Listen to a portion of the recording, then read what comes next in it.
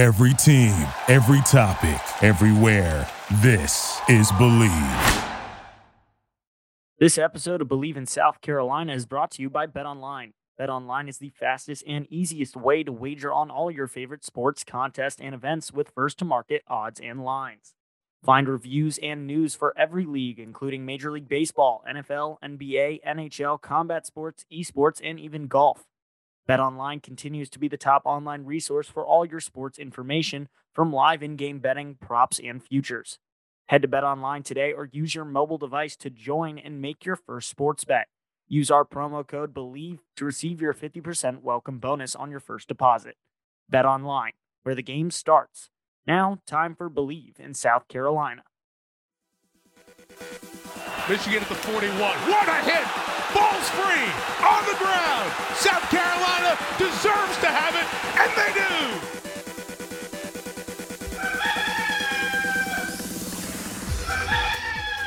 do! Welcome in. We are back on the Believe in South Carolina podcast. South Carolina doing a couple things since the last time we had one of these shows. Well, let's see what they've done. They've beat Tennessee and they've beat Clemson. I'm Mike Euban. Alongside me is Nick Clausen. Nick, what do you want to talk about today? Because I feel like what has transpired over the last 2 weeks, not only have we not seen this since 2003, that an unranked team beats two top 10 teams in back-to-back weeks, to go back to 2003 with Auburn, but South Carolina now, after getting, for lack of a better phrase, getting their teeth kicked in against Florida, number 19 in the college football playoff ranking. Mm-hmm.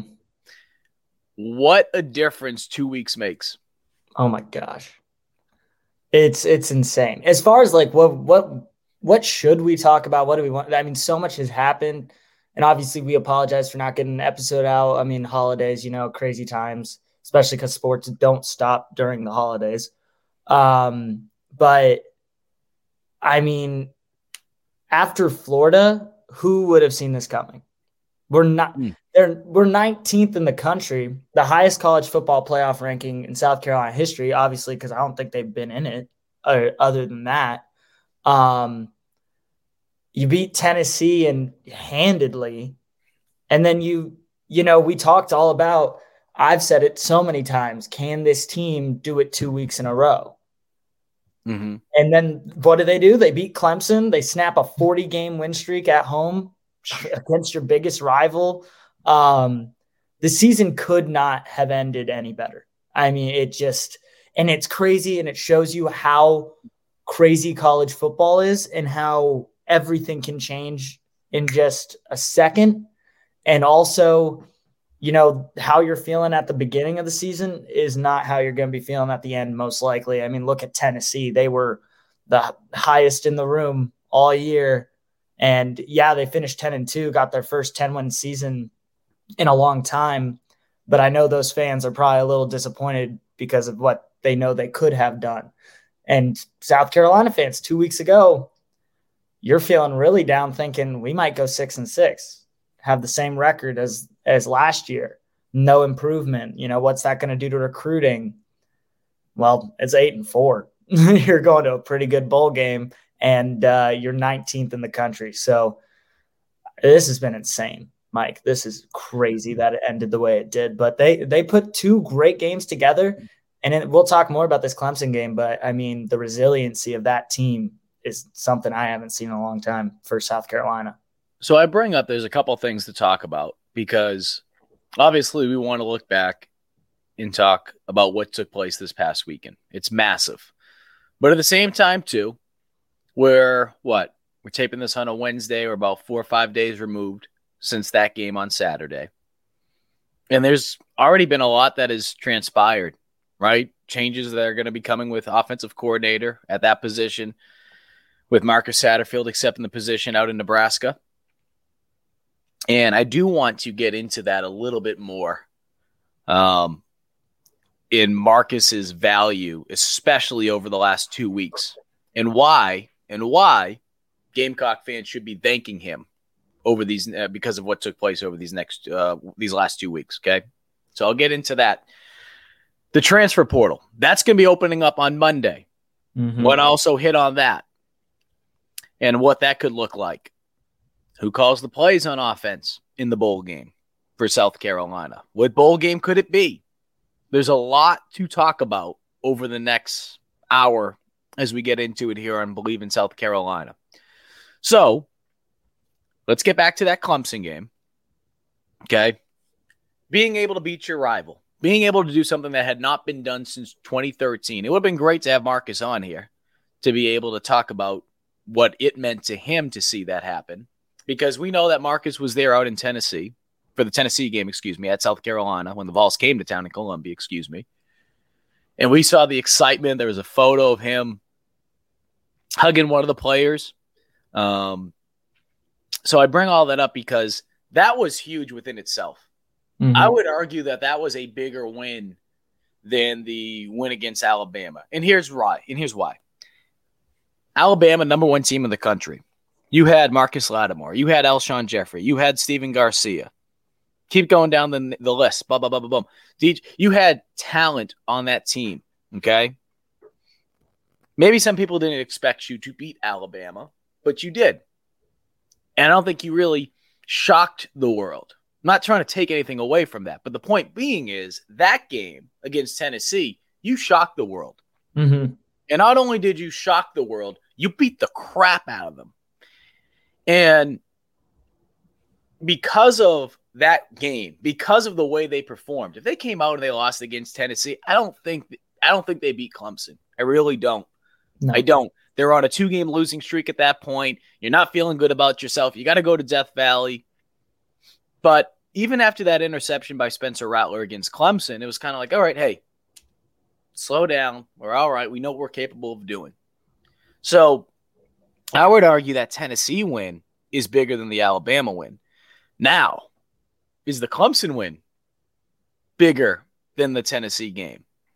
That's the argument now. I would say yes. I definitely agree with you on the Alabama front, just especially because what that Tennessee win means for this program, like in Beamer's program, that it's insane. That's huge. The recruiting value of that with the transfer portal opening up, we'll get more into that. But the value of that Tennessee win is so much more. And like you said, with Alabama, we were a very good team. Alabama was the number 1 team in the country, so beating them was huge. It was like when Tennessee beat Bama earlier this year. It was huge, but we thought they could play with them. It was going to be a top matchup of 2 ranked teams.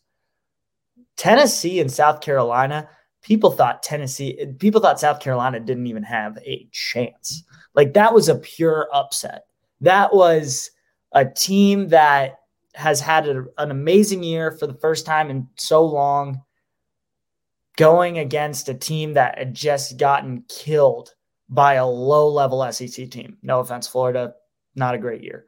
But it's the truth. And then you go and beat Tennessee, and not just beat them, you beat the crap out of them. That win was huge for this program, for South Carolina, for the fans, for the students, for everyone involved with the program. Just because it was almost doing the impossible.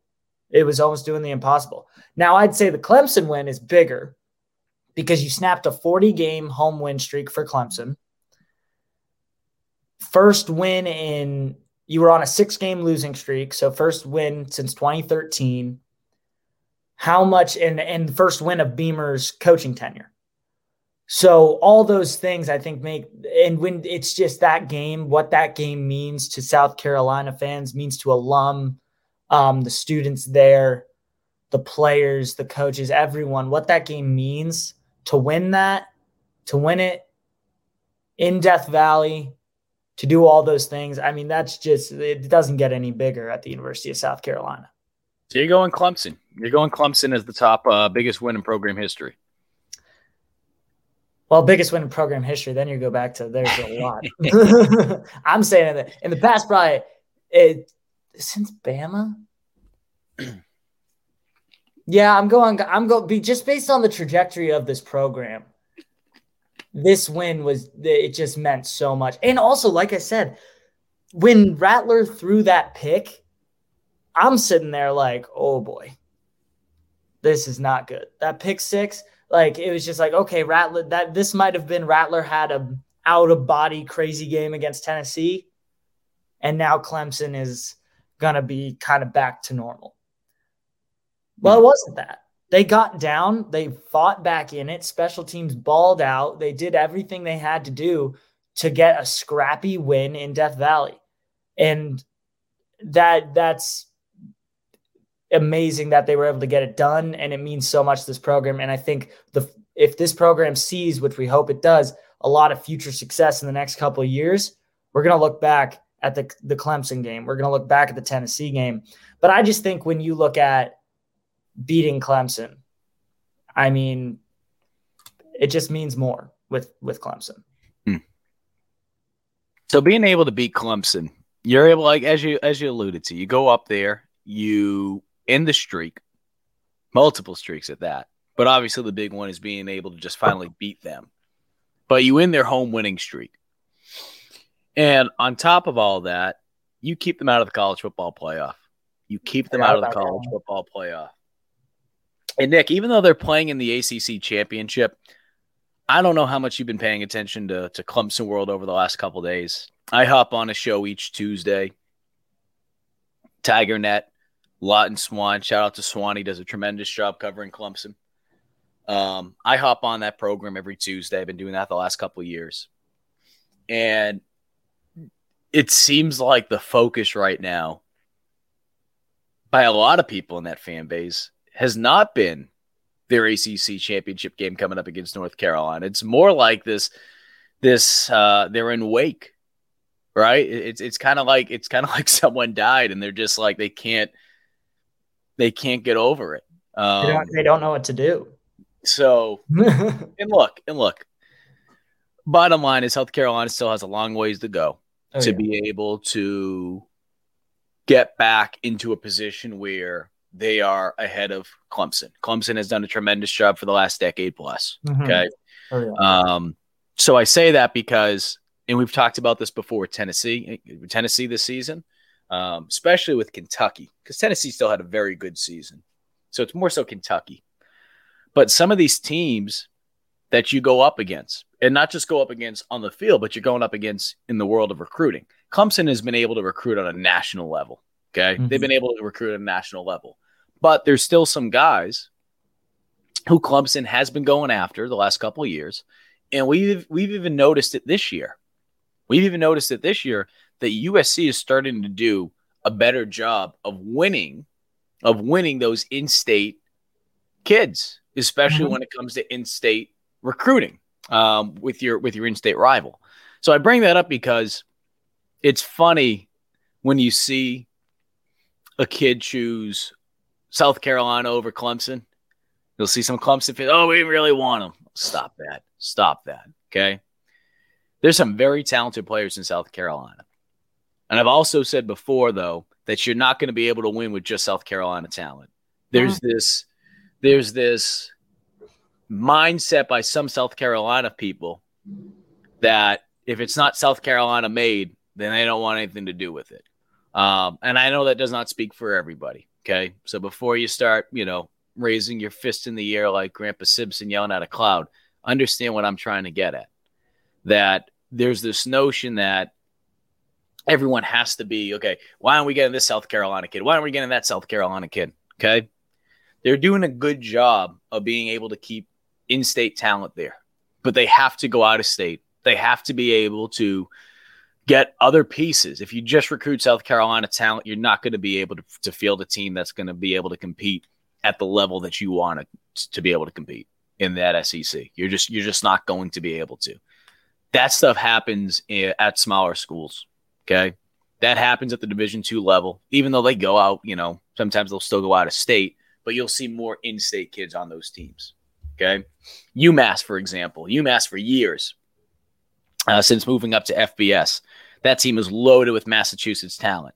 Okay. I'm from Massachusetts. I can tell you right now, you're not going to be winning a lot of games if you just have Massachusetts talent on it. Okay. So I bring that up Because, yes, there are a lot of talented people in South Carolina. That is a very talented state. They produce a lot of talent, not just for football, but for other sports. But I bring that up because when you do have the high 4 stars, potentially a 5-star that starts floating around the next couple of years, we'll have to wait and see. Because there hasn't been really the talent up there like we saw during that span of 2010 to 2013, okay, when Beamer was here. Or Beamer was here during that 2010 period. You need to be able to win those recruiting battles in state against Clemson. And being able to beat them, that is the building block. That is your stepping stone. Just like with Kentucky, you need to continue to build off of that. So being able to get that win, yes, it's massive because you're able to get your 8th win, 13th time in the 100-plus year history of South Carolina football that they finished their regular season with at least 8 wins. That should not be overlooked, okay? Number 2, the streaks that we talked about. Clemson's 40-game home win streak, okay? You win that. You win the 7-game win streak that Clemson has had over you in this rivalry. You win that. But from a recruiting standpoint, Nick, you need some type of starting point. And with Nick Harbor, right, Nicholas Harbor, still in the mix, you don't think he's paying attention to what the hell's going on in South Carolina these last 2 weeks? Because I can tell you this. People up here in Boston, they don't care about South Carolina. The last 2 weeks, walking into Gillette Stadium in the media room, man, how about those Gamecocks? And then after this past weekend, people are paying attention. So I bring that up because people do not care about South Carolina football up here. They do not. No. They don't care, okay? They don't care about you. People are coming up to me saying, holy cow, this Gamecock team's a lot of fun to watch. If people are doing that, okay, that don't even care about South Carolina, can you imagine the people that have been paying attention to them, whether it be recruits over the last year or so, and they see what's going on? Can you only imagine what's going through their mind right now? I mean, that's the whole thing from Tennessee and Clemson. Tennessee put them on national news. It was, Wow, that was insane. South Carolina just shocked the world. That's national. So people are turning their heads, but it's a great upset. But still, recruits who are getting recruited to the University of South Carolina are starting to starting to look over and be like, Beamer had told us his plan and look what's happening. Then you beat Clemson. And that's even bigger news because of what you did against Tennessee. So stringing those 2 games together, you finish 8-4. Now college football playoff, 19th, AP poll was 20. Then that's national. That's everyone. And that's a lot of recruits from all over are starting to look this way. We've talked about the transfer portal, that a lot of transfers could be like, what's happened at South Carolina? Something's being built there. They want to come to South Carolina. So it was huge from the standpoint of recruiting what South Carolina was able to do in those last 2 games. It was insane and crazy, and it got everyone to turn their head and be like, what are the Gamecocks doing? Who's that coach? Who's Shane Beamer? And Shane Beamer is already pretty known because of the fun stuff he does. Everyone likes him. He's very likable as a coach. South Carolina as a fan base is behind him. So it just turned a lot of national attention. And you talked about Clemson, they recruit nationwide.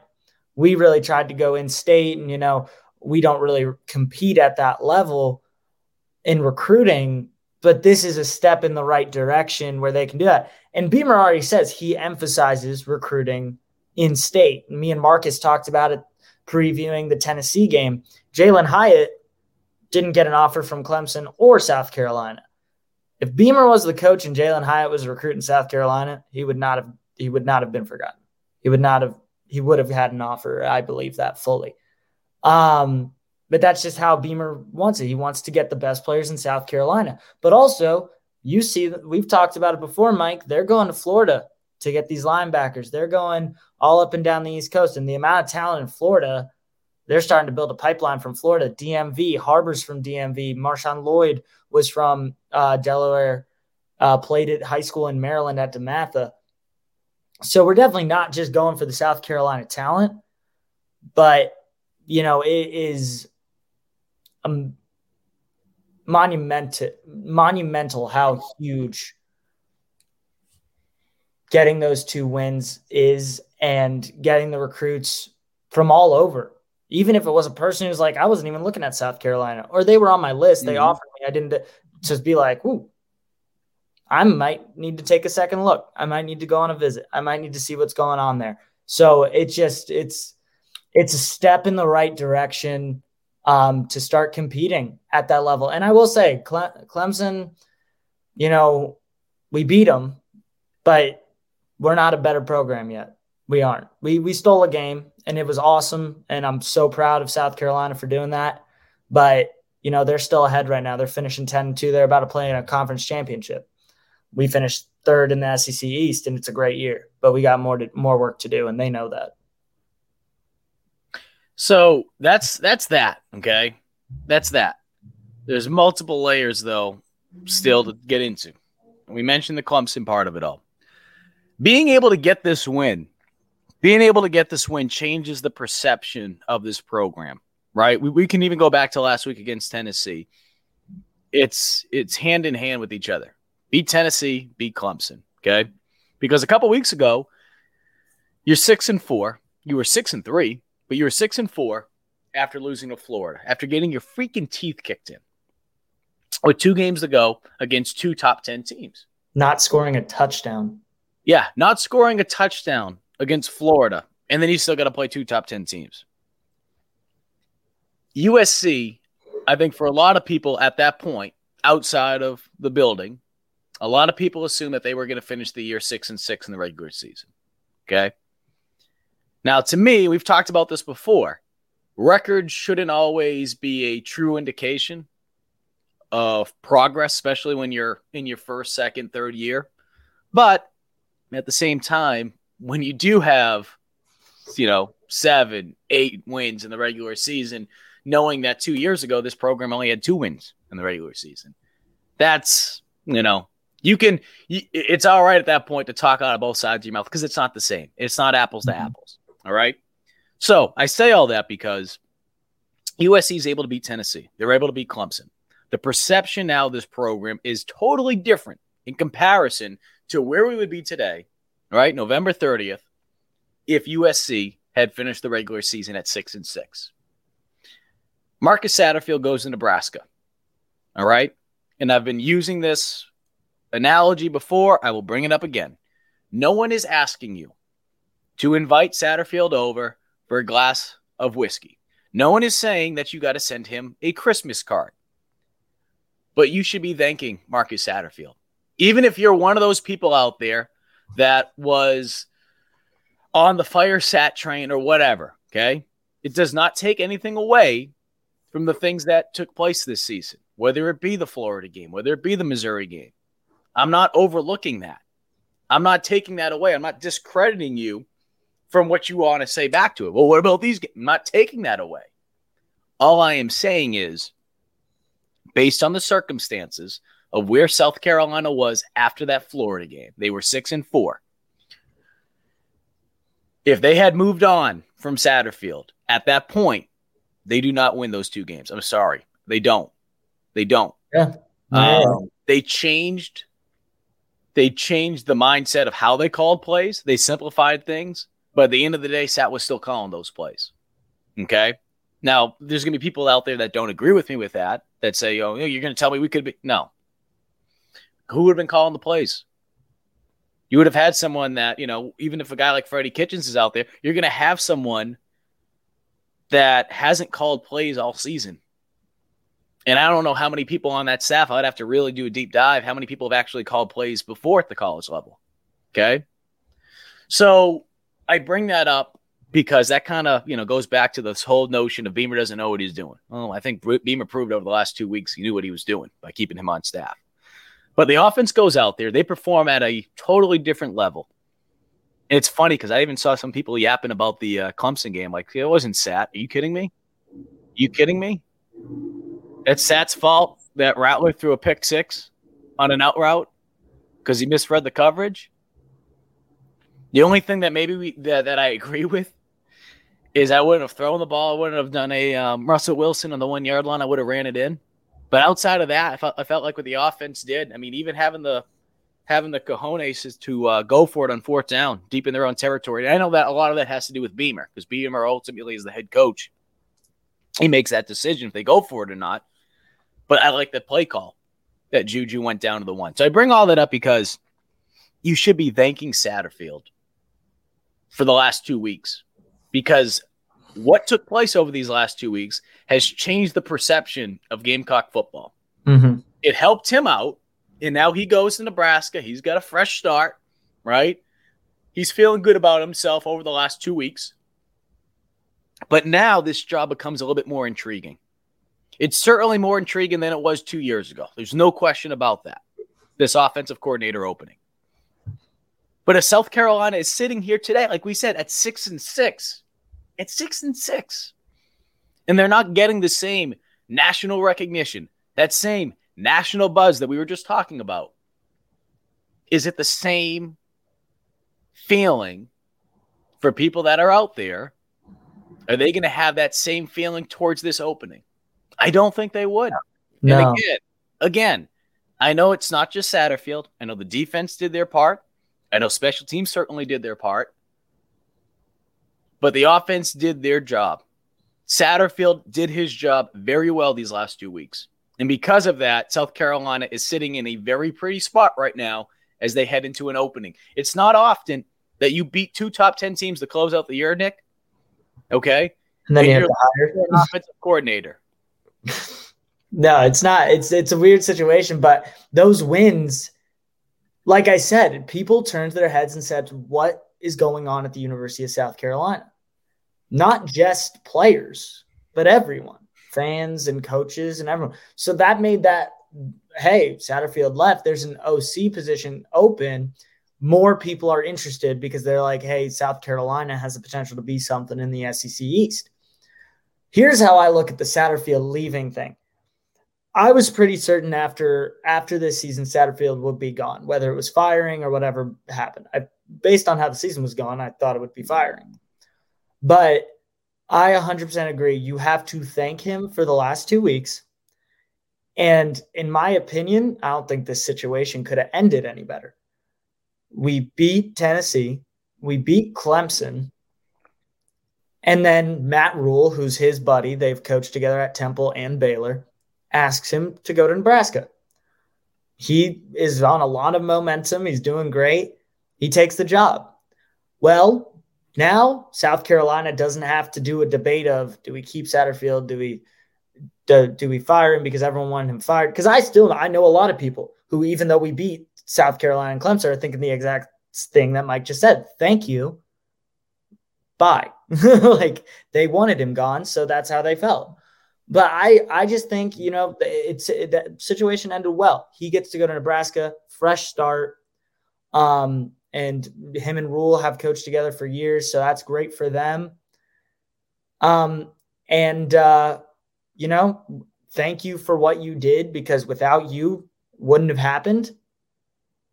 And now a new position is open, and we'll get a new coach in. So I think it ended well because he's able to go and he can, help Nebraska build back to what they were, if they can get to that point again. But, and he doesn't have to leave South Carolina as everyone chants fire Sat or anything like that. So I think it ended well. Yep. And again, we're sitting here today saying you don't have to buy Sat a Christmas present. Okay. No one's asking you to go lend a hand as they move on out. But I do think it's important to recognize and give credit to, when it's due. And certainly with what they did over the last 2 weeks, it puts South Carolina in a better situation. So we talk about the offensive coordinator situation in terms of moving forward. We don't know how that's going to play out quite yet as far as who's going to be calling the plays in the bowl game based on when we're taping this on Wednesday. I say that you always have to mention that because you don't know when someone's listening to one of these podcasts and they're like, well, actually, we do know. They just said that earlier today or last week. So what we do know is Beamer's scheduled to speak on Sunday. I would expect it to be one of those things where Beamer already has an idea who's going to be calling the plays. I would not be shocked if he doesn't say who's calling the plays on Sunday, though. He could. But at the same time, too, what do you have to gain outside of not having to be asked the question over and over and over? What do you really have to gain by putting it out there, right? If they feel like it is one of those things they want to keep in-house, they're going to keep in-house. It could leak out. Maybe Gamecock Central. Maybe we get the scoop. We're able to put it out there for you guys. But I say that because I would not be shocked if it's already been determined, but it's just not going to be said publicly yet. It could be. The beautiful thing about it, though, is I don't think you're going to see a situation like we did back in the 2017-2018 season when USC was in the Outback Bowl, RIP, now ReliaQuest Bowl. And Bobby Bentley moved from running back coach to quarterback coach that week because Kirk Roper was fired, the offensive coordinator. I don't think we're going to see something like that. In this case, you have Zeb Nolan, who's been helping out with the quarterbacks in the offense this season. I don't think he will necessarily be calling the plays. I could see him working with the QBs. Coleman's another coach that I could see in the mix. I think Lembo will get involved with the offense a little bit more.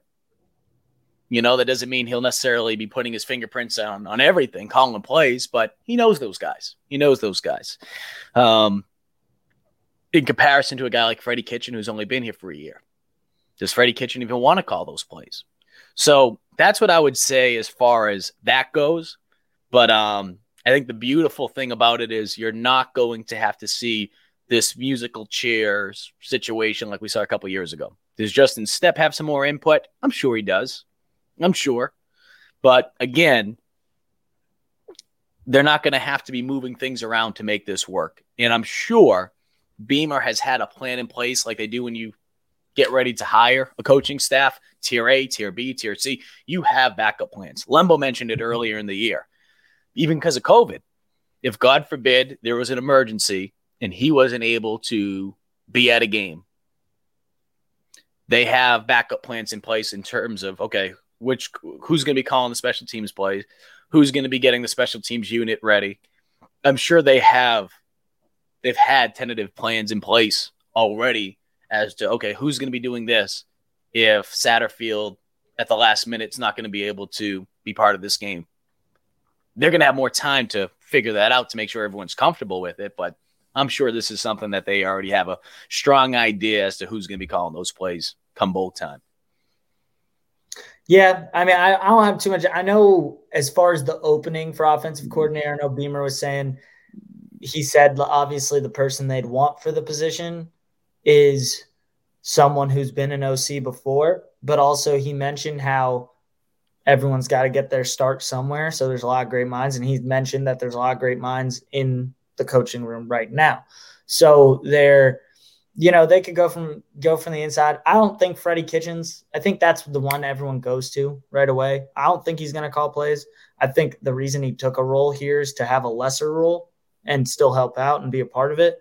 So I don't think he'll want to jump up that high. I could be wrong. Maybe he does it. But I definitely think, as Mike educated me before, of Lembo's extensive head coaching resume. So, I mean, obviously he'll have more input on the offense, like you said, Stepp, all of them. So I think it might honestly be one of them's going to have to call it, but it's going to be a team effort. And that's the way Beamer is. I mean, everyone's going to carry their weight and put in on what the offense is going to look like in that bowl game. And obviously these players have learned the same playbook all year. They've added different things in throughout, but it's not going to change too much. And they just got a guy who's going to call it. I agree with you that, everyone has a contingency plan. Everyone has backup plans. They need to have backup plans. So I wouldn't be surprised if Beamer just announces it on Sunday. Mm-hmm. And again, he might just decide to kind of play some games. Coaches like doing that sometimes, right? So maybe they hide it for a little bit, and then so the other team doesn't know who's calling plays at the bowl game. That helping out last year during the bowl game was the fact that the UNC had no idea Dakereon Joyner would be playing quarterback. That wasn't one of our QBs. We used 4 and he wasn't one of them. So yeah, they might just try and hide it just to create some confusion. So we've hit a lot already. We've hit upon a lot already. Okay. Couple things I want to throw out there that we won't really need to get into too much. We'll keep things moving. The reason why you're not seeing Shane Beamer and some of these other coaches out at schools like you have in the past, right after the Clemson game. The NCAA has a new rule this year where it is a dead period from Sunday to Friday. Friday, you will see people go out, start hitting the road hard from a recruiting standpoint. So you will start seeing it then, but that is why there's a dead period. Players can come to them. They can't go to them, though, if that makes sense. So that's why you're not seeing that. Transfer portal. You'll start to see guys go on social media, and I'm not saying specifically just South Carolina, but just in general. We're starting to see this already. You can head on over to On3 if you're a member or not a member. You have access to that database, the guys that have entered the portal. You're seeing guys enter the portal, but they will not show up in the actual portal, the portal the coaches see. They won't show up in the actual portal until Monday, December 5th. Mm-hmm. That is the first day. That is kind of like Black Friday or Cyber Monday, whatever you want. That's the official date, okay? That is the date, December 5th. So what transpires over the next couple days and weeks for coaches, they're having end-of-the-year conversations with their players and coaching staff, okay? A guy like Spencer Rattler, he's going to have a tough decision to make. From what I've been told, transferring is not an option that he's looking at. It will come down to coming back next season or trying to test the waters of the NFL. It will come down to those two things. Does he play in the bowl game? That's still to be seen. I would be a little surprised if he doesn't, because if he has aspirations of going to play in the NFL, I feel like being able to have one more solid game could really help him out. And if he did that, then I think it's a foregone conclusion that he's not coming back. Because while we sit here today and we talk about South Carolina going to have to hire a new offensive coordinator, right? That's also going to create a new playbook that he's going to have to learn if he comes back to South Carolina. Does he want to do that? I know there's going to be some people that say, well, you know, his draft stock's not going to be that high. I think it was funny. There was one guy in our GC Live show in the message section saying that he was a former agent, saying that, I know how these things – good for you, buddy. I don't believe you that you're a former agent. But even if you are,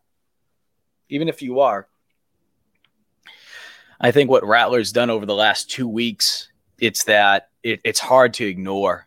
It's hard to ignore. I was talking to an NFL scout actually yesterday, and they said that his draft stock has just skyrocketed.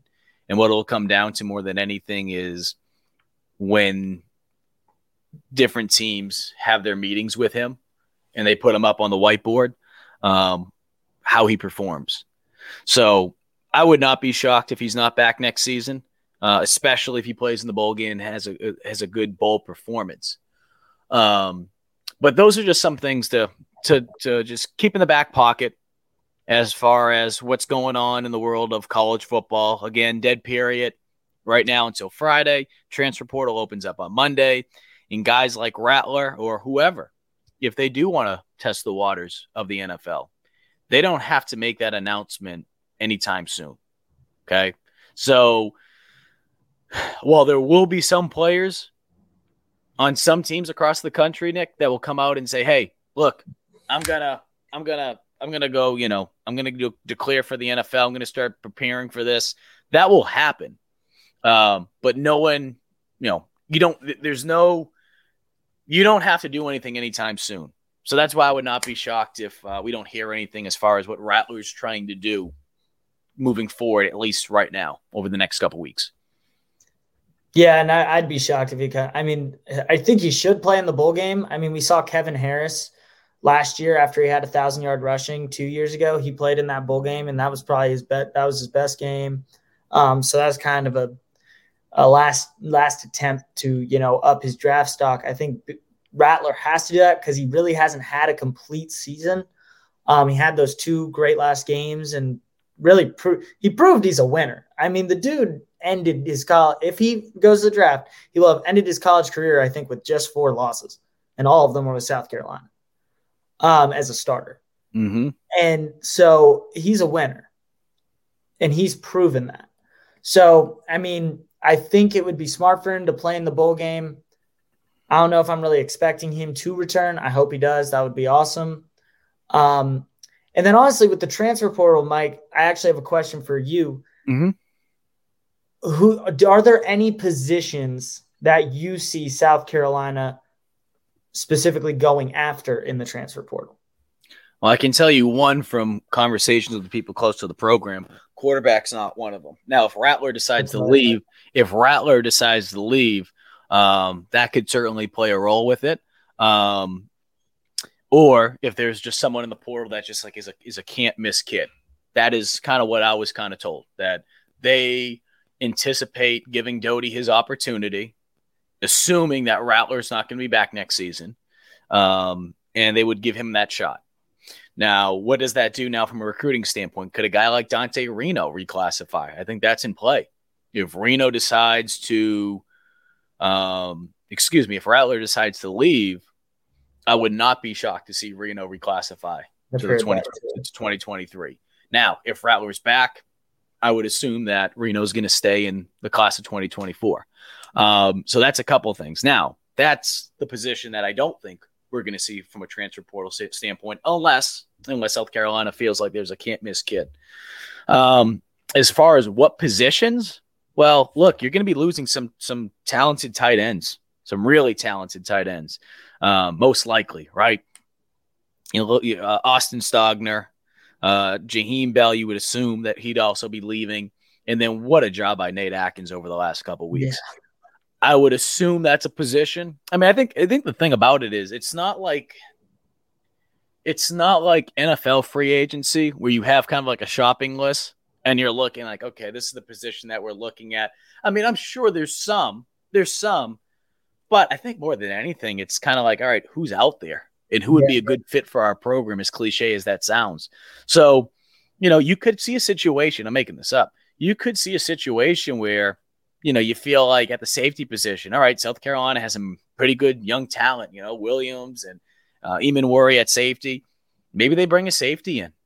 I know that sounds crazy, but if they feel like there's a guy that they feel like would be a good fit for the program, they're going to bring him in. Defensive back, they've been able to groom some guys, but I feel like defensive back is one of those positions. It doesn't have to just be corner. It could be nickel. It could be, obviously safety as well.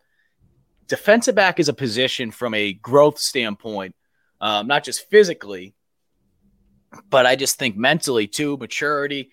I feel like that's a position that you will continue to see players jump the most maybe from the transfer portal. And the reason why I say that is there's multiple reasons why a guy gets overlooked coming out of high school. I mean, grades play a part of it too. Maybe they need to get their grades situated. Maybe they just, they didn't fill out the right way when they were coming out of high school. But we've seen guys excel making the jump. And I know this is the one that I always bring, and I'm wearing the Hound shirt today, but I can't help but think of a guy like Carlton Patel. Guy comes out of a Division II school. He comes in, and then he starts the final 6-7 games at nickel. So I bring that up because I think that is a prime example as to what can transpire, obviously in the transfer portal in general, but especially at that position. Wide receiver is another interesting position. And, we could sit here, offensive line, we can go down the list. I mean, there's certain positions, certainly the offensive line is the offense in whole, Nick, not to keep going on and rambling, but the offense as a whole, there could be a lot of openings from a talent standpoint. There could be a lot of opportunities for the guys that are on that roster currently to have opportunities to be starters next year, or at least see more playing time. If I had to break it down and just looking at offense, defense, I feel like offense will be the position that you will see more players signed from a transfer portal standpoint. Again, that's at least what I'm looking at based on the numbers game. if they feel like it's not the best fit or they feel like they need to bring someone in who could do a good job defensively, they'll do that. But I think the offense could need some help next season. No, and I agree. And I was just curious of because you look at it and like you see the effect that Antoine Wells Jr. had this season and coming up from the FCS, and they still got Rucker, who didn't really play much this season, who had a touchdown, played well when he did. I agree. It's probably the offense more than the defense. And like you said, it's going to be who's out there. But my thought is there's going to be a lot out there. Like from what I've heard, the portal's going to be crazy because of the way it is now with NIL, and also just you don't have to wait a year to play. So it's going to be interesting to see how many players go out, and how many players are out there, and how many players South Carolina actually go after. So it should be interesting. All right. So that is the portal. That is the portal talk. Let's get to the bowl talk, Nick. Again, we are trying to hit on every freaking facet here. There's a lot to unfold as to what has took place over the last couple of days of Gamecock world. Bowl situation. Here's where the Gamecocks stand. Or let's actually rewind it a little bit. After South Carolina beat Clemson on Saturday, the Citrus Bowl committee, they were in Clemson. And it looked very, very strong. There's a strong possibility at that time that the Gamecocks were going to play in the Citrus Bowl. Okay? Citrus Bowl pays more. I believe they pay $3 million more than the RIP Outback Bowl, ReliaQuest Bowl. I was going to say ReliaQuest is the one I've been seeing. I think it's, and I could be off a couple. It's based on the bowl games at South Carolina and their names getting thrown in the mix. You hear on ReliaQuest, which is the, formerly known as the Outback Bowl, the Gator Bowl, and of course the Citrus Bowl. Citrus Bowl pays the most money. Okay. So that's why it would be a nice little caveat for the Gamecocks to play in that bowl game. Plus, I know, people are probably sick and tired of playing down in Tampa, playing in the Outback Bowl so many years that ReliaQuest is it the same to them. They probably don't want to play there. I get that from a fan standpoint. Maybe some fans disagree. I know Steven Garcia probably does because, that's his freaking backyard. That would be an easy trip for him right down the street. That'd be an easy trip for him. So I say that, though, because it looked like it was going to be the Citrus Bowl. And then what happens? LSU decides just to freaking puke all over their freaking feet against A&M. Unless LSU beats Georgia in the SEC championship, I think the Citrus Bowl is going to be out of the mix. That's not to say that there is not a possibility still, but I just feel like a nine-win team, it's going to be hard to take them over the Gamecocks. I know the momentum's there. I just did another podcast, and the host was saying, they have momentum. And I get that, but it's going to be hard to say, okay, I still think LSU would get the nod to go to the Citrus Bowl there. Okay. So I say that. Where does that put now South Carolina? The ReliaQuest Bowl or the Gator Bowl? I think right now, as of November 30th, I think right now it is leaning more towards the Gator Bowl based on what I've been told. That's not to say things can't change. But the other thing too is, if South Carolina plays in that Gator Bowl, there's a strong possibility that Notre Dame is the team they're going up against. And I think that bowl game, because Notre Dame's fan base, and we know Notre Dame it's kind of like the Yankees and Red Sox in a sense. I know there's going to be some people that get upset when I say that because they're sick and tired of hearing about Notre Dame. They're a national brand. They're a national brand. They play on NBC. They're a national freaking brand, whether you like it or not. Because of that, there would be a lot of eyeballs on that game. A lot of eyeballs. So I think it would be a tremendous opportunity. Plus, from a driving standpoint, if you're up in Columbia, I know no one probably really says, hey, let's go to Jacksonville, honey, for a vacation. But it's a quick little trip. It's not as bad as having to go all the way down to freaking Orlando, deal with the Disney traffic. Yeah, it's a little bit warmer. Yep. So that's just my take, Nick. I don't know if you have a preference as to what bowl game you'd like to see South Carolina play in. I don't really have a preference. What I've seen pretty much consistently was ReliaQuest, and the team you mentioned Gator Bowl, and that's the one that seems more likely. But what I've seen is Notre Dame, and for me, it's just to get to play a national brand like that is is a great opportunity for this program. I mean, it's just like when you go back to those Outback years where we're playing Michigan. It's getting back to those where it feels like the bowl game really matters, and it does because you got a chance to play Notre Dame. And like you said with the Citrus Bowl, I don't think you turn away the SEC West champions who beat Bama and are now playing in the SEC. Yeah, like I get the momentum part of it. I don't think you turn them away. Like I get it. I get the argument about the momentum side of it. I understand, and I'm sure South Carolina would travel very well to that game. But I find it hard to believe that they would, like you said, that they wouldn't take the SEC West champs. And even though, they threw up on themselves against A&M, and they throw basically to the finish line to get to the bowl game because they would lose back-to-back games, assuming that they lose to Georgia in the SEC championship. I still find it hard to believe that you wouldn't take them. But, we'll have to wait and see. Maybe LSU gets their teeth kicked in against Georgia. And they're just like, or maybe because they lost, maybe they'll come out and show a little fight. But again, if you had to ask me today, plus selfishly, I want them to play in the Gator Bowl so that I have an opportunity to head on down there. That'd be great. Because that'd be a Friday game, the Winter Classic for all you hockey fans out there. That is at Fenway Park this year. The Bruins are playing the Penguins on January 2nd. So hoping to be there to cover that. So hoping to be down there for the Gator Bowl, if that's the case. So that's all that, Nick. That's all that. I'm trying to think what else we haven't hit on. I feel like we've hit on pretty much everything. I think we got it. We got through a lot. But I think that's everything. We did transfer portal, Clemson, Tennessee, bowl game, and that's what we're waiting for now. And the OC position. So yeah, they're just waiting on the bowl game now. And again, with some of this stuff, another thing I want to throw out there, another important date to write down. So if you have your calendars out here, you can mark this one down. I'll give you a minute. Take your calendars out. You ready? All right, here we go. December 21st. That is a Wednesday. It's a little different this year. Early signing day period has been pushed back. And I say pushed back. They had this planned, obviously, months ahead.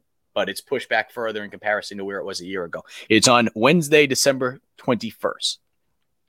I say all that because when you think about the changes going on right now from a coaching staff standpoint, and bowl season is going to be starting up. I believe it's the 17th.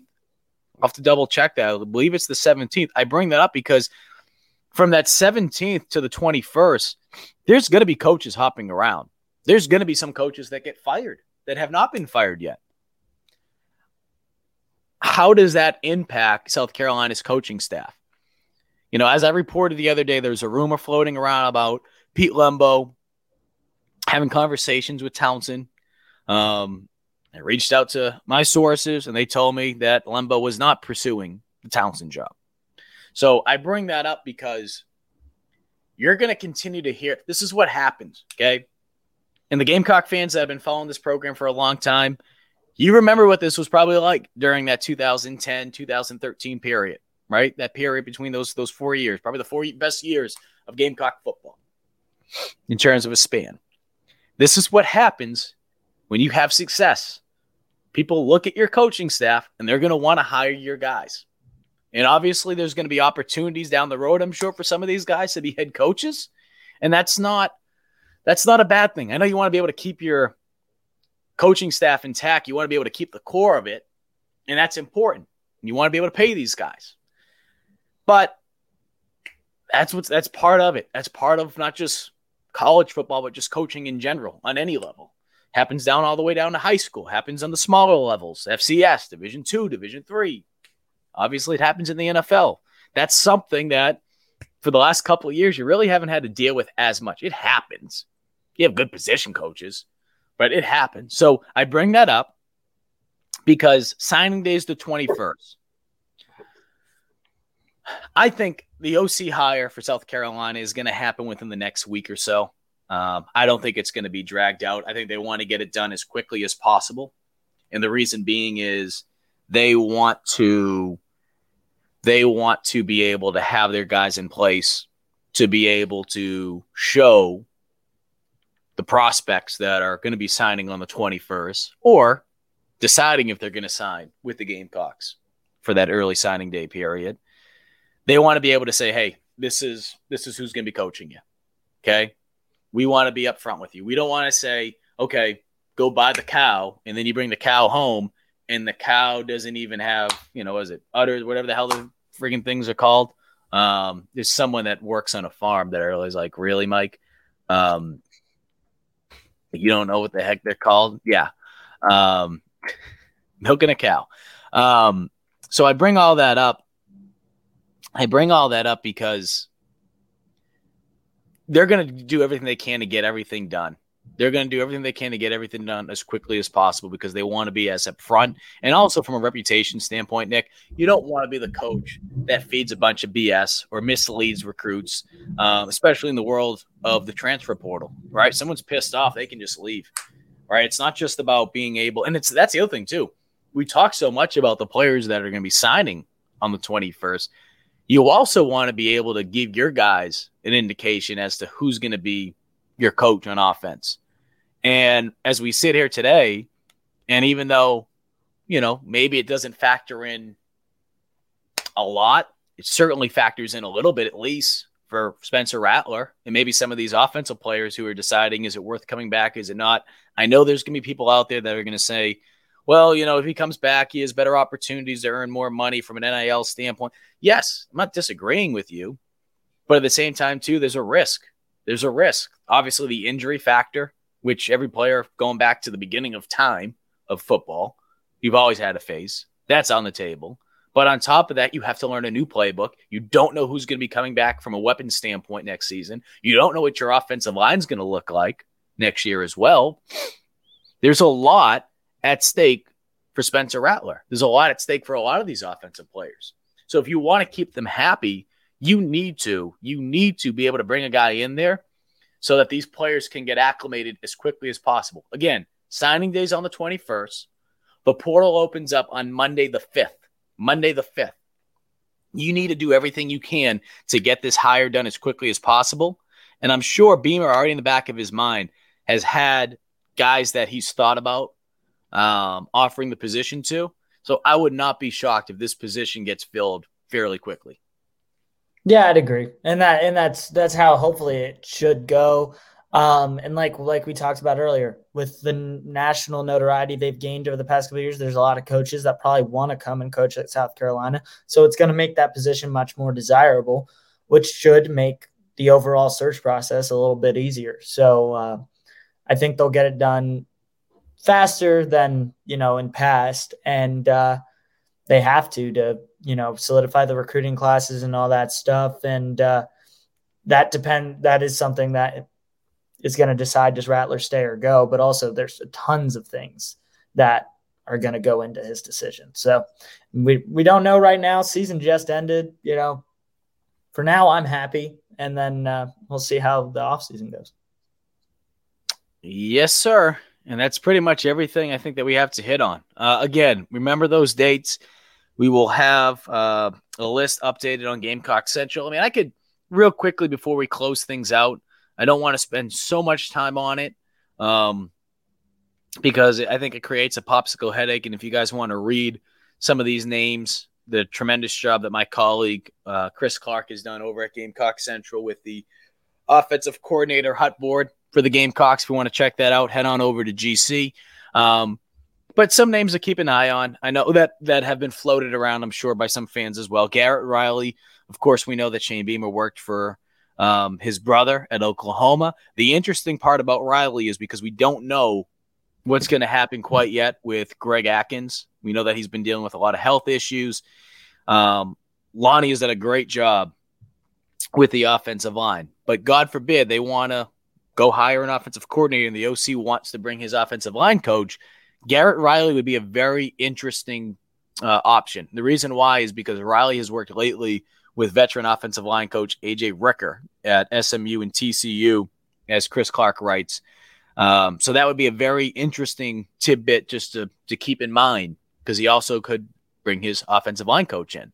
And that chemistry between, just from a rapport standpoint from the OC and the offensive line coach, it is so critical. But it doesn't hurt, too, when the OC has a relationship with just anyone on the offensive side. And that would be the case with Kendall Briles from Arkansas. Briles worked for a season in Fayetteville with current South Carolina wide receivers coach Justin Stepp. There have been rumbles over the course of last year that he is open to an exit from Stan Pittman's program. So that's another interesting one to keep in mind. And again, there's this full list here. I don't want to name every single one here. You can go check out the list, Hot Board by Chris Clark over at Gamecock Central. But those are two names that have been floating around a lot that I know people are going to want to keep an eye on. As far as what Freddie Kitchens wants to do, we don't know yet. People that are in that analyst role typically don't last too long. They're either, it's kind of like a purgatory, if you will, and maybe they want to hop back into a coaching role in the NFL, college, whatever. So I don't know if Freddie will be back next season. He could. I know his daughter is at USC, so I'm sure he's enjoyed being able to be around her. Well, he's Nick Klaus. I'm Mike Uver. Appreciate you guys watching Believe in South Carolina. We will keep you posted as to when we'll do another one of these shows. Probably do one next week because I'm assuming there's going to be something, whether it's the OC change, whether it's the who's calling the plays in the bowl game, whether the portal starts to go off on that 5th into the 6th. I'm sure we'll have a lot to talk about, so be on the lookout for a new episode.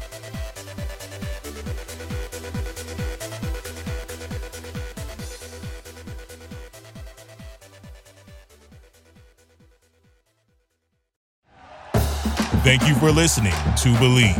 You can show support to your host by subscribing to the show and giving us a 5-star rating on your preferred platform. Check us out at Believe.com and search for BLEAV on YouTube.